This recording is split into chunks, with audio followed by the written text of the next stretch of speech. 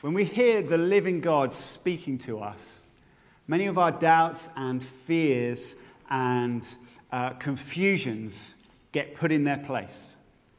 Maybe you've experienced this for yourself, and now I have. There's times going on, I think, what's happening? What's going on? I'm just not sure about really anything. Is God even real? And then God speaks, and you are reminded again. He's spoken to you again. You're refreshed. You're encouraged. Maybe that happened, and that was part of the process by which you became a Christian. You didn't really think God existed or anything like that. And then something happened that wasn't just like, oh, it was a series of events, or even wasn't a sense of, I was exploring this for myself. Someone spoke to you the word of God, and you suddenly knew God was real. You knew that Jesus was alive, and he was speaking to you, and you needed to do something about that. That is the gift of prophecy. I believe God is alive. I believe he is speaking to us. He's been speaking to us today. He wants to speak to each one of us. He wants to speak to all of us together and to this whole city. And the gift of prophecy is one of the ways in which he does that. He has spoken to us definitively in his Son. If you want to know what God is like and what God is saying, read about Jesus. He has spoken to us in his word. All of this book is God speaking definitively to us. And he speaks to us now through his people by the gift of prophecy. And I want us to want this. I want you to want this. I want you to want this even if you're not yet a Christian. But to think, that sounds amazing. That would be huge for me if I realized that this was true. If you're a Christian, I want you to believe that God can speak through you and to you by the gift of prophecy. I'm going to show you why this is a biblical thing to expect and why we should expect it, how we can expect it, what it looks like. You'll have already experienced a little bit of that this morning. If you've been part of a church like King's for any period of time, you may notice that people during meetings, either in big public Sunday meetings or midweek groups or other contexts, bring contributions. Things aren't entirely led from the front, as it were. There's a sense of different people coming and sharing. Sometimes they will have some words that they want to say. There's a message that they feel they need to convey. Other times they may have a picture or a vision of something that they feel God wants them to share with other people, and there's an application of that to other people's lives. Sometimes it just can be an impression.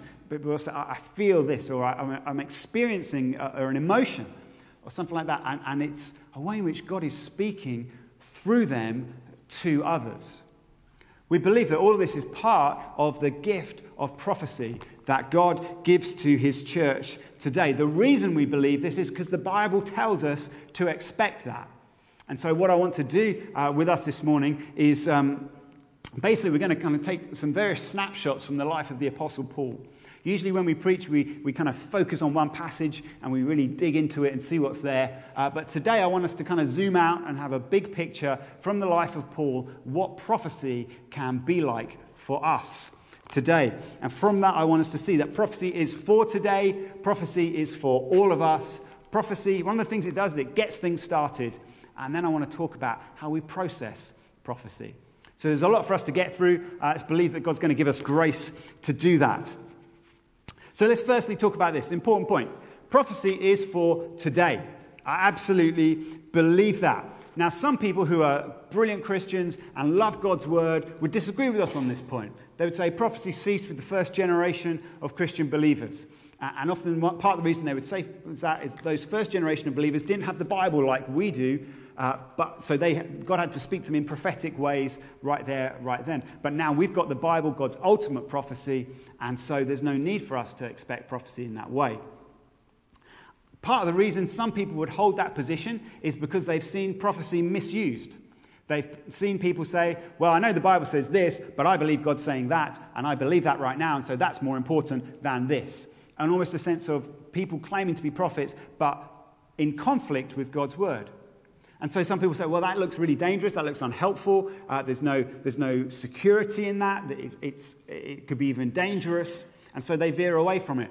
But the thing to do when something's being used wrongly is not to not use it at all, it's to work out how to use it correctly and to do that, and to teach and model that to others. And so I believe that although prophecy can be mishandled, I don't think it needs to be, and I don't think God wants it to be, and I want us to handle it rightly.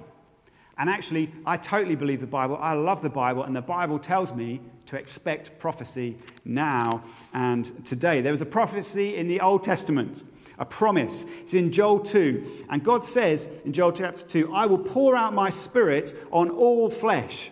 Your sons and your daughters shall prophesy. That's a promise from God. And he's declaring what was going to happen after Jesus had come to establish a new covenant, a new deal between God and his people. And God says, as part of that, I'm going to pour out my spirit, my presence, myself on all people, and they will all prophesy, your sons and your daughters. And when that moment happens, it's described in Acts chapter 2. The Apostle Peter explains to the crowd what's happened, and in his summary of all of this, he says that promise from hundreds of years ago is now coming to pass, and he says, this is for you and for your children and for all who are far off, everyone whom the Lord our God calls to himself. So that promise that all could prophesy, Peter says, is for everyone whom the Lord our God calls to himself. So if you're a Christian, I would say anytime, anywhere, Peter says that Joel is saying, that God is saying, prophecy is right now. It's for right now. And I think the rest of the New Testament assumes this. We see several examples of prophecy going to the next generation, as it were. It wasn't just the first Christians, it was to be for those who they passed their faith on to. There's a guy called Philip the evangelist, and we're told that Paul goes and visits his house. Philip had 4 daughters. They all prophesied, we're told. And that's definitely told in a way that is great. Paul didn't say you shouldn't be doing that anymore. I'm busy writing the New Testament. They prophesied. When Paul went to Ephesus, there was a group of people there, and he told them the gospel. They became believers, and it says that when Paul had laid his hands on them, the Holy Spirit came on them, and they began speaking in tongues, as you've heard today, and prophesying. Again, this is meant to be normal Christianity. Paul speaks to Timothy, who is his protege. Years later, towards the end of Paul's life, he says to Timothy, do not neglect the gift you have, which was given to you by prophecy, when the council of elders laid their hands on you. There's still this sense of prophetic ministry happening amongst the believers. And in 1 Corinthians 13, Paul explicitly tells us prophecy will cease when Jesus comes back. He says, when the perfect comes, then prophecy will cease. We won't need to tell each other what God is saying because we will all see God face to face. And until that moment, Paul implies, expect prophecy. Just to be clear right from the start, the kind of prophecy we're talking about today, biblical prophecy, does not replace or redefine what God has timelessly and perfectly said in his word. Prophecy is always in line with what God has said in his word. We're going to see that later on. But the Bible tells us to expect God to speak now and to encourage us to desire to prophesy. So I guess my question for you is, are you expecting this? Are you desiring this? Are you wanting, hoping for this for yourself? Because I'm going to show you the Bible wants you to. So prophecy is for today, and prophecy is for all of us. Paul, after he became a Christian, was part of a community that cherished and expected and valued prophetic ministry to be among them. We're told in Acts 11:27, now in those days prophets came down from Jerusalem to Antioch. Paul was in Antioch. It was the church that he was part of. And there were prophets in Jerusalem, and they came to Antioch. In Acts 13, we're then told, now there were in the church at Antioch prophets and teachers. So there were prophets in Jerusalem. They come down to Antioch. They go home eventually. But what do they leave in Antioch? Seemingly an expectation that prophecy would be part of the life of the church there. And so there are prophets in Antioch as well. Later on in Acts 15, we're told Judas and Silas, who were themselves prophets, again from Jerusalem, encouraged and strengthened the brothers and sisters in Antioch with many words. The church that Paul was part of received apostolic ministry, was encouraged by apostolic ministry, prophetic ministry, and had prophetic ministry within it, had people who were prophesying. There's no sense of competition amongst these leaders. There are prophets and teachers, we're told, in Antioch, and that's a dream combination. You want both of those kind of gifts to be at work, because Prophets speak God's word. Leaders help us work out what that means and how to apply it, as we'll see later on. Prophetic ministry can be quite challenging. I think sometimes some people just think it just makes life more difficult because I've made some careful plans and I think this is what we're going to do. And then someone else comes in and says, what about this? And we think, well, that's difficult. And those of you who are less spontaneous, those of you who like to plan everything out way ahead of time, may find prophetic ministry almost, I wouldn't say irritating, but irritating. Because you think, this is what I'm going to do. And then a prophet comes in and says, why on earth are you doing that? I feel God's saying you need to do this. Good leadership makes space for that. Good leadership is able to kind of create context for the gift to flourish. Good leadership wants to hear prophetic ministry. Because not only does the prophetic challenge, because prophetic people, if you've got a strong prophetic gift, you will just see things differently. I remember realizing one of my good friends had a prophetic ministry and just was a prophetic guy. And I was like, this is why I just say, isn't it like this? And you always seem to say, it's like that. Because you just saw things differently. But what else does the prophetic do? Well, Acts 15, it uses this word to describe it. They were encouraged by prophets. It was encouraging for them that there were people prophesying. And when he talks about this in 1 Corinthians 14, Paul uses the same idea. He says, the one who prophesies speaks to people for their upbuilding and encouragement and consolation. And so that's a helpful question. Do you feel that you could do with some upbuilding, some encouraging, and some consoling? If any or all of those are the kind of things you think, I really could do with that, you need prophetic. You need people to prophesy over you. Because that's what the prophetic ministry does. I think it's helpful to realize that. So when you want a working definition of prophesying, sense of God speaking now through his people, primarily in ways to encourage and to build and to console. Because usually when we think of prophecy, what you think of is predicting the future. And there is often an element of that to the prophetic, but that isn't all that it is. Often it's this sense of being encouraged, being challenged, hearing from God. So an example from my own life, I remember years ago, I guess it must have been 10 years ago, and those of you who are in business might do these kind of things where, you do the kind of personality profile thing. I did something called the Strengths Finder. And the book, you had to read a book called Now Discover Your Strengths. And then you had to do, I think it was like a 40-minute survey or something like that. All these different questions. So it was a little bit better than the kind of thing you see on your Facebook wall, which is like, which type of horse are you or whatever.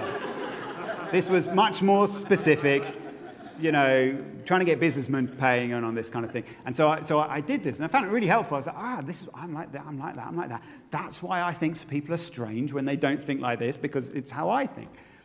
But what I noticed over the next few weeks and months even was almost a kind of an anxiety in me that said, well, I can do that because I know that's one of my strengths, but I can't do that because that's just not one of my strengths. And I found myself kind of like, you need to know what your gifts are and what that means, but I almost felt myself being restricted by this. I wouldn't have described it in that way, but that was what was in my head. Anyway, one day I was at a meeting and a guy I knew but who didn't know anything about this was praying for me. And he said, Luke, I really feel God's saying to you not to put limits on yourself. He's saying you're putting limits on yourself and God's saying that's not right. I want you to lift those limits off and just to go in my strength. That was prophetic ministry at work so helpfully. It was a revelation of what God wanted to say to me. It wasn't really about the future. It was about right now. I was encouraged by that. I was challenged by that a bit and continue to be. And so when I sometimes now think, well, I don't really know how to do that. I won't know how to do that. Partly I sometimes think, well, am I putting a limit on there that God doesn't want me to? Prophets bring that kind of gift to us. Prophecy also should make us outward looking and should bless not just Christians. So if you're here and you're not a Christian, prophecy is good news for you as well. Paul says again in 1 Corinthians 14, if all prophesy and an unbeliever or outsider enters, he is convicted by all. He's called to account by all. The secrets of his heart are disclosed, and so falling on his face he will worship God and declare that God is really among you. Now I appreciate that the offer of the secrets of your heart being disclosed might not be exactly what you wanted when you came here today. But more important than that is that you would know God is real. God is alive. He knows you. He cares for you. When prophetic words are given that you realize, you hear, that's about me. That stirs faith, that develops faith, that challenges you to think again about what you have assumed is true in the world and about God. Prophecy does this. And even if you don't have the gift particularly, we'll talk about more in a moment, but even if you don't have the gift, to be a Christian is to be part of a community that should be shaped by prophetic ministry amongst all the other gifts that God has given. So it really is for all of us, in the giving, in the receiving, and being part of a community that gives and receives and hears prophecy. So prophecy is for today. Prophecy is for all of us. And let's look at some more things that prophecy does. Prophecy gets things started.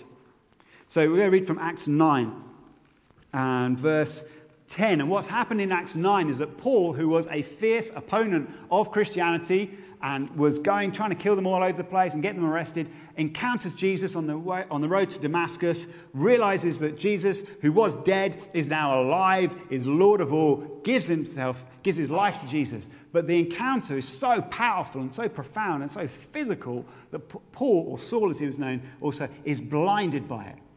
And so he is basically kind of led by the hand into Damascus. And this is what happens next. Now there was a disciple at Damascus named Ananias. The Lord, that's Jesus, said to him in a vision, Ananias. And he said, Here I am, Lord. And the Lord said to him, Rise and go to the street called Straight, and at the house of Judas look for a man of Tarsus named Saul. For behold, he is praying, and he has seen in a vision a man named Ananias come in and lay his hands on him so that he might regain his sight. And Ananias answered, Lord, I've heard from many about this man, how much evil he has done to your saints at Jerusalem, and here he has authority from the chief priests to bind all who call on your name. But the Lord said to him, Go, for he is a chosen instrument of mine to carry my name before the Gentiles and kings and the children of Israel, for I will show him how much he must suffer for the sake of my name.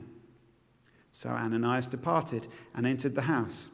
And laying his hands on him, he said, Brother Saul, the Lord Jesus, who appeared to you on the road by which you came, has sent me so that you may regain your sight and be filled with the Holy Spirit. And immediately something like scales fell from his eyes, and he regained his sight. Then he rose and was baptized, and taking food, he was strengthened. Really worth noticing, the boldness of a prophet. It's not there at first, but it gets there. Jesus says to Ananias, Go to the guy who keeps trying to murder people like you.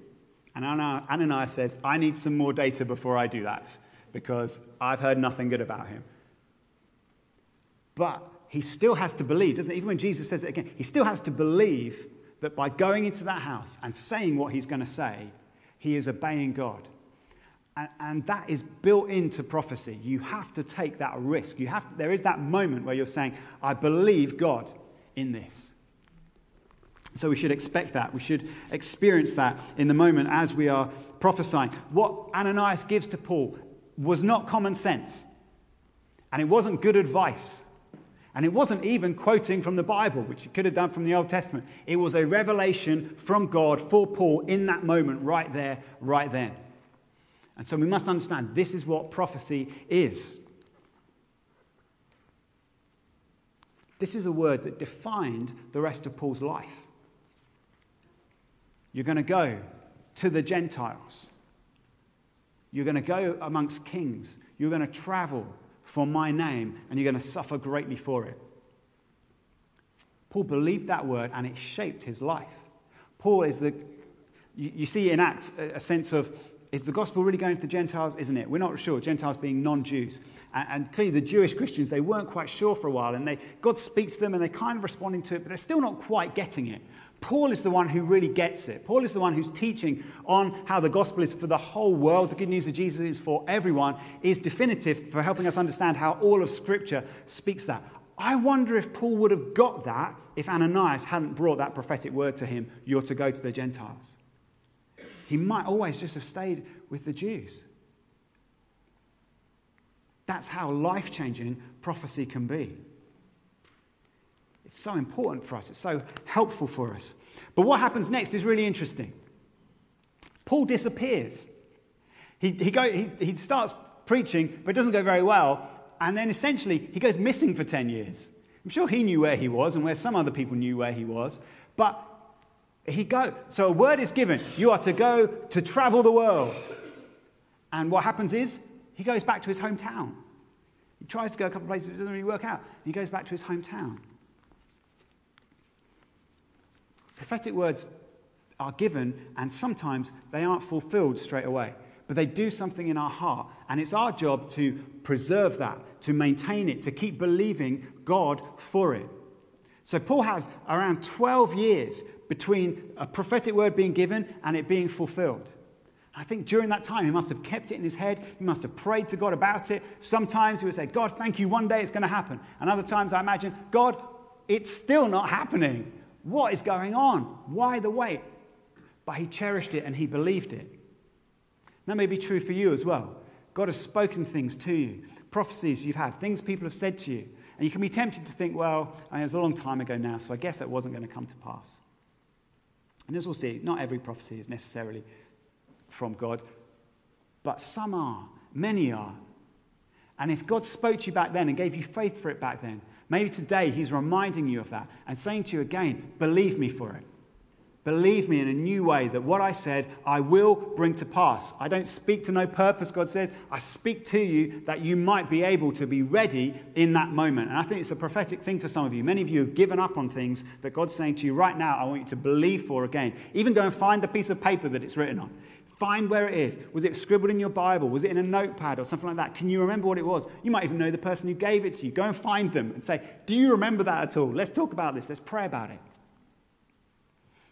When people give me prophecies, they get put straight on a note on my phone, and then I store them in the kind of like the digital storage stuff that I use as well, and they're there, and I have to discipline myself to go back and remind myself of them, and to pray about them, and to believe God for them. Because prophecy starts something, but that doesn't mean that something happens straight away. But things do happen. Here's what goes on. So it's only a couple of pages in Acts, but when you add all the dates together, it's about 10 years. And a guy called Barnabas goes and finds Paul and takes him to Antioch, which is a rapidly growing church which needs some leadership. And Acts 13 tells us what happens there. Various things happen, and then Acts 13, verse 1, now there were in the church at Antioch prophets and teachers. Barnabas, Simeon, who was called Niger, Lucius of Cyrene, Manaen, a lifelong friend of Herod the Tetrarch, and Saul, i.e. Paul. While they were worshipping the Lord and fasting, the Holy Spirit said, set apart for me Barnabas and Saul for the work to which I have called them. And then after fasting and praying, they laid their hands on them and sent them off. Then it goes. That prophetic promise, that thing that God had said and put in Paul's heart, when the Holy Spirit says 12 years later, set Paul and Barnabas apart for the work I've called them to, he knows. He's ready. He's been waiting. Yes, says Paul, let's go. I know exactly where I'm going. And he sets off to Cyprus and then to other areas of the world where there are loads of Gentiles who need to hear the gospel. Prophecy gets things going. It triggers things. It reminds you of things. It says, now's the time. And we have to respond to that. At my previous church, I had a guy come up to me who I recognized was an experienced prophet and wouldn't say things lightly. And he said, Luke, I feel God's speaking to you that everything's going really well and really good, but something's going to happen. You're going to encounter someone in the coming year that's really going to change everything. And you need to know that that's from God and that he wants you to do that. And he wants you to be responsive to that moment when it comes. And to be honest, because I do like things being planned well in advance, and I like knowing what's going to happen, and that's what I usually have faith for, I was really, really perturbed. I remember I was in Denmark on a quick mission trip. I remember thinking, I really, really don't want to move to Denmark. But I'm in the car with the guy who's leading the church. And literally, I have no memory of what he was saying, but I remember sitting in that car and just being like, God, if he says, do you want to move to Denmark? I've got this prophetic word. I'm probably going to have to say yes to that, and I really don't want to. And that went on for most of that year. Not all the time, but it was there. And then one day I've been at a conference that a guy called Steve Tibbett, who leads a really large New Frontiers church, and is a great leader, a really skilled guy. I've been at a conference that he was at and had filled in some feedback and stuff. And he came up to me at another thing and said, Luke, how do you fancy doing an internship with me for 6 months? Follow me around for 6 months down in Catford. And I thought, oh. And I looked, it was literally a year to the day since I'd had that prophetic word that in the coming year, someone's going to speak to you and it's going to change everything. And to be honest, if I hadn't had that prophecy, I probably would have said to him, Steve, that's a great offer, but to be honest, I'm really focused here on what I'm doing down in Bedford, and that's what I'm really about. Thanks a lot, but no thanks. But the prophetic triggered something for me that when that moment came, I believed God and was able to have an amazing 6 months, hugely important time in my life. God set that up for me. He's gracious in that way. Sometimes there's stuff that's in your heart that you've wanted to do, and it can be the prophetic that releases that for you. So lots of people say to me, you're quite good at writing, you seem good at writing, when are you going to write a book? And I've basically always said, when I feel like I've got something to write about. You can't just say, I'm going to write a book and then do it, although some people clearly do, but you shouldn't. And so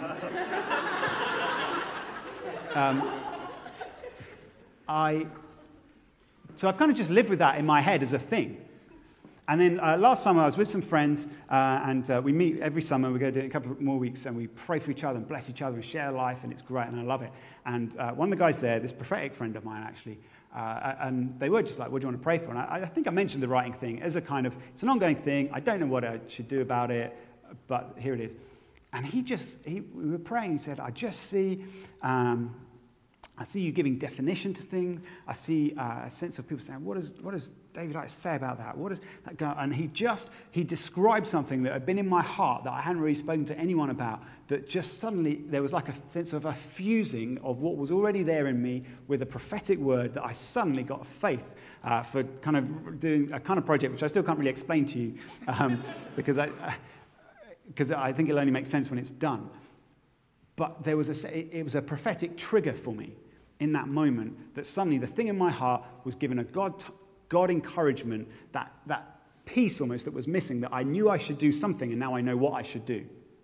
If that makes sense. There's a difference. And prophecy can trigger that for you. And so now I've got to get on with it. But I know that God's spoken. For us as a church as well, God will sometimes give us prophetic words for us as a community. I've spoken quite individually so far because obviously that's my story. But there are moments that are prophetic for us together. So last year, I remember Raf Marode and then Doris Marode bringing us words about growth, but also a sense of, Doris' word was particular of like there being a kind of like bashing a hole in the wall of the building and kind of impelling people to come in as they walk past, calling them in. And so what do you do when you're given a word like that as a leadership? Well, you've got to believe it. You say, is this what God's saying to us? Well, that obviously fits with a general sense of calling from God. What we didn't do is start a building fund to expand like a kind of huge window display out in the foyer, because I guess the nursing mothers wouldn't enjoy that. That's a poor joke. No, I'm sorry, I totally shouldn't have said that. What we basically thought, we're running with this word in sense of, what does this mean? What does this look like? Well, over the past year, I've noticed that our social action work has increased. We're doing more and more things that are inviting people in, are compelling those who need to come in to come in. That's been amazing. And then in our conversations when we as elders were thinking about employing Gordon, we thought, well, this kind of fits with that. We want to do a youth work that reaches out to this area and brings people in. And funny thing, Hub 104 uses those doors through there. No one else, our youth event happens on a Friday afternoon. No one else uses those doors. And they're like right in the middle of the wall. And you just think, God, this is part of what you were doing. Now, we didn't say to Gordon, we have a word that there needs to be a hole in the wall and you need to see it. But sometimes in the prophetic, God just puts something in you that he then fulfills. Prophecy gets stuff happening. We need it. We should want it. These are key turning points. So how do we process prophecy? Last point. I think there are usually three parts in a prophetic word. There is the revelation from God, there's the interpretation of what it means, and there's the application of what you need to do about it. I think it's helpful to have those three things separated, because often I find prophetic people feel like they need to do all three. They need to have had the revelation and then to understand what it means and then to tell people what they need to do about it. Now, that can sometimes happen, but it doesn't have to. And we've got a perfect example of that from Paul's life in Acts 21.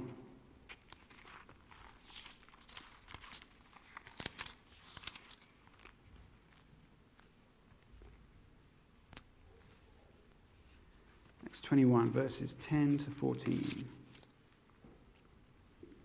While we were staying for many days, this is actually in the house of Philip with his 4 prophesying daughters. While we were staying for many days, a prophet named Agabus came down from Judea.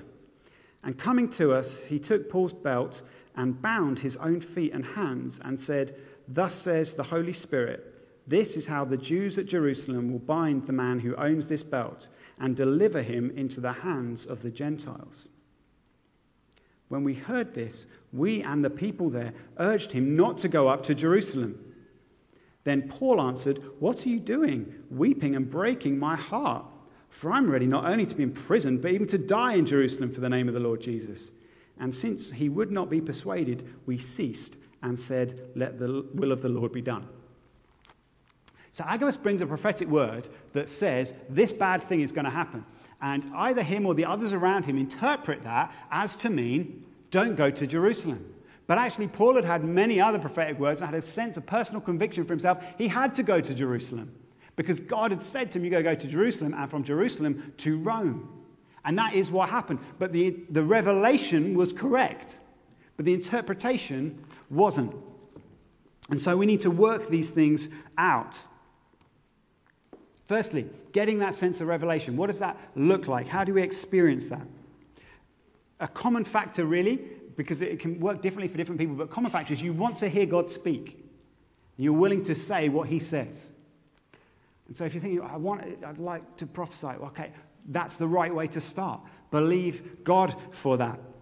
1 Corinthians 14, verse 1. Earnestly desire spiritual gifts, especially that you may prophesy. It's right there in the Bible for all of us. Earnestly desire spiritual gifts, especially that you may prophesy. Now, I want God to speak to me. I want him to speak through me. I pray in the morning. I try and pray most mornings, spend time with God. I rarely find he speaks to me for other people during those times. But what I do find is that when I'm in context where I can pray and prophesy for people, he speaks to me then. And I think there's a principle at work in that that's important. In Jeremiah 23, it's dealing with the fact there are false prophets, people who are saying they are speaking God's word when they're not. And God says, if they had stood in my counsel, then they would have proclaimed my words to my people. So if you want to speak for God, you need to get time with God and listen to him. And that will, in God's economy, gives you grace to prophesy. Because you're listening, even if you don't hear at that moment, when you're listening later, God will give you something. And so that's the way to start that. I just think that's so important because we're in a world, aren't we, that's constantly making us react. So your boss, your children, the news, social media, whatever it's, always a reaction, always calling a reaction from you, aren't they? It's always, what do you think about this? What do you think about this? What do you think about this? And often you just think, I don't know, except it seems bad. Or I don't know, except it seems good. But that's not a prophetic response. A prophetic response has a sense of, I've taken a step out of that. I'm hearing God. God is setting my agenda. God is giving me peace and encouragement and consolation so that I can speak into situations. I find too often Christians do this alone. The knee-jerk reaction of Christians is phenomenally fast. And sometimes it's really unhelpful because they haven't stepped out of the situation and sought God and spoken because they've come from a place of, I've listened to God, I've weighed it, now I can contribute. The Bible says we should be slow to speak. I believe part of that is because we should be seeking to hear God first. The bare bones of this, from my own experience, I generally would find there's something in my head that wasn't there a moment ago, and I think it could be from God. I know that sounds a little shorthand, but that's genuinely just what it feels like. I'll just be like, there's something in my head. Obviously, I've got a whole load of Bible filters. I'm then running that through. Could it be from God? Do I think it's right? All those kind of things. That's partly because I'm a leader, and I'm going to tell you in a moment that you don't necessarily have to go through all of that yourself. But there's just something in my head, and I often feel less sure, but the more I start to share it with someone, the more my faith grows for it. So I just say, I will usually start with something. I feel God may be saying this to you. Quite often when I'm praying for something, I just notice something about them or around them. It's not a spiritual thing. I just notice. It could be just like the color of the shirt they're wearing or whatever. And then as I start to share, God just brings more and more of this out of me, as it were. And so that's kind of how that usually starts for me. I know other people will be very different. They'll say, this morning I was praying, God spoke to me, I feel this is true for you now. Often it's very spontaneous, it's in the moment. Other times it can be, and people have brought things to me and for churches, where it's written down and they've thought about it and they've revised it. And that's totally legitimate as well. And the Old Testament prophets did that. Can be, again, as we've said, all sorts of things. A strange one. Once a guy, I knew him, and as I just looked at him across the room, he was about to speak at a conference. I felt God say, the words of God, not my words to be clear, I want to kiss him on the lips. And I thought, okay, how do I share that? And so I just felt a conviction from God. This was a thing from God. And so I went to him and I said, mate, I'm obviously not going to kind of work this out as God spoke to me, but I just need to tell you this thing. I just felt God say, I want to kiss him on the lips. And he's from a different culture to me. And he said, that's how my dad greets me. Whenever I see my dad, that's how he greets me. And it just so encouraged him that God was with him as he then went to preach that evening. And again, that's a weird moment, isn't it? You think, how do I share this? I've got to work it out. But faithfulness to God, you just see him all over the place. See he's alive and that he's speaking. We're to be confident in prophecy. We're not to be arrogant or presumptuous. The Bible tells us a lot, strong words about those who basically want to make their point sound better, and so they say, thus says the Lord. Don't you dare. I would generally say, I believe God is saying this. I think people who have grown in this gift more can have a stronger, more defined sense of, no, I know this is from God, or I'm not quite sure, or this definitely isn't. Because it is fine to say, I just want to give you some advice. I just believe this is a Bible verse that's true for you. That's fine. Say that. But as you grow in a gift, you get more familiar with it, more able to use it. I'm better at the gifts that God gave me years ago because I've used them more. Same's true for you in other areas. It's true for you in this area as well. So that's revelation. The interpretation and the application, Agabus was right and wrong. Paul says to the Corinthians, we prophesy in part. So be released by that. We prophesy in part. No one's going to have a 100% record. And you shouldn't expect to, and that's fine. Some things we just our imaginations go too far with it. Sometimes we add things to it. There's a kernel of truth from God, but there's other stuff that we shouldn't have said. And prophecy sometimes involves that lack of clarity in order that we would rely on God and involve other people in the process, because that's how we're meant to live as a body with many functioning parts together. So a prophetic community should then work out how to process this. Paul says in 1 Thessalonians 5, do not quench the spirit, do not despise prophecies, but test everything. So the way you say, I love prophecy, is you say, is that really prophecy? But you do it by testing what is good, holding fast to what is good. Paul says, let 2 or 3 prophets speak and let the others weigh what is said. Ultimately, kind of for the church, that's an eldership role. And 1 Corinthians 14 speaks to that we're meant to weigh this. If it's a big word, it's for all of us, or for an individual, it's a significant word. You should get people of senior leadership to help you process that. If it's just an encouraging word or an interesting word, you speak with small group leaders, other Christians who you trust. We work these things out together. If you've got something to share, I often find it really helpful when someone comes to me and says, I've just brought so-and-so along because I want to share this and I want them to hear it so that the 3 of us can talk this through a bit. And if I'm given a prophetic word that's really more than a general encouragement, I will always speak with Deb about it, I'll speak with my fellow elders about it, I'll speak to trusted friends about it, say, look, here's just a word God's given recently, I value your input into it. We're weighing it. There isn't that moment of well, that's been said, therefore it must be the word of God. But we work it out and we see, is it in line with this? Is the context right? Is the heart and stuff that's been shared in right? The tricky question, does it make sense? Because it might not, but it might. But that's living in faith, and we trust God and we work that through. And if you are therefore prophesying, feel liberated by that. Your job isn't to have it all together. Your job's to be faithful with what God's given you.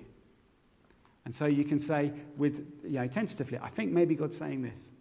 I believe God possibly could be saying that. Please talk with some other people about it. Pray with them about it.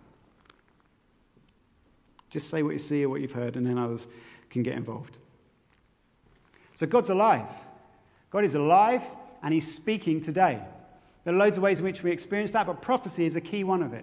And so I want us as a church together and as individuals within that to believe God for it, to earnestly desire this spiritual gift that we might prophesy, that we would see us as a church and as individuals strengthened, encouraged, consoled, that we would see people who aren't quite sure if Jesus is alive yet, hearing his voice, knowing his care for their lives, and therefore giving themselves to him. God is always speaking. The question is, are we listening?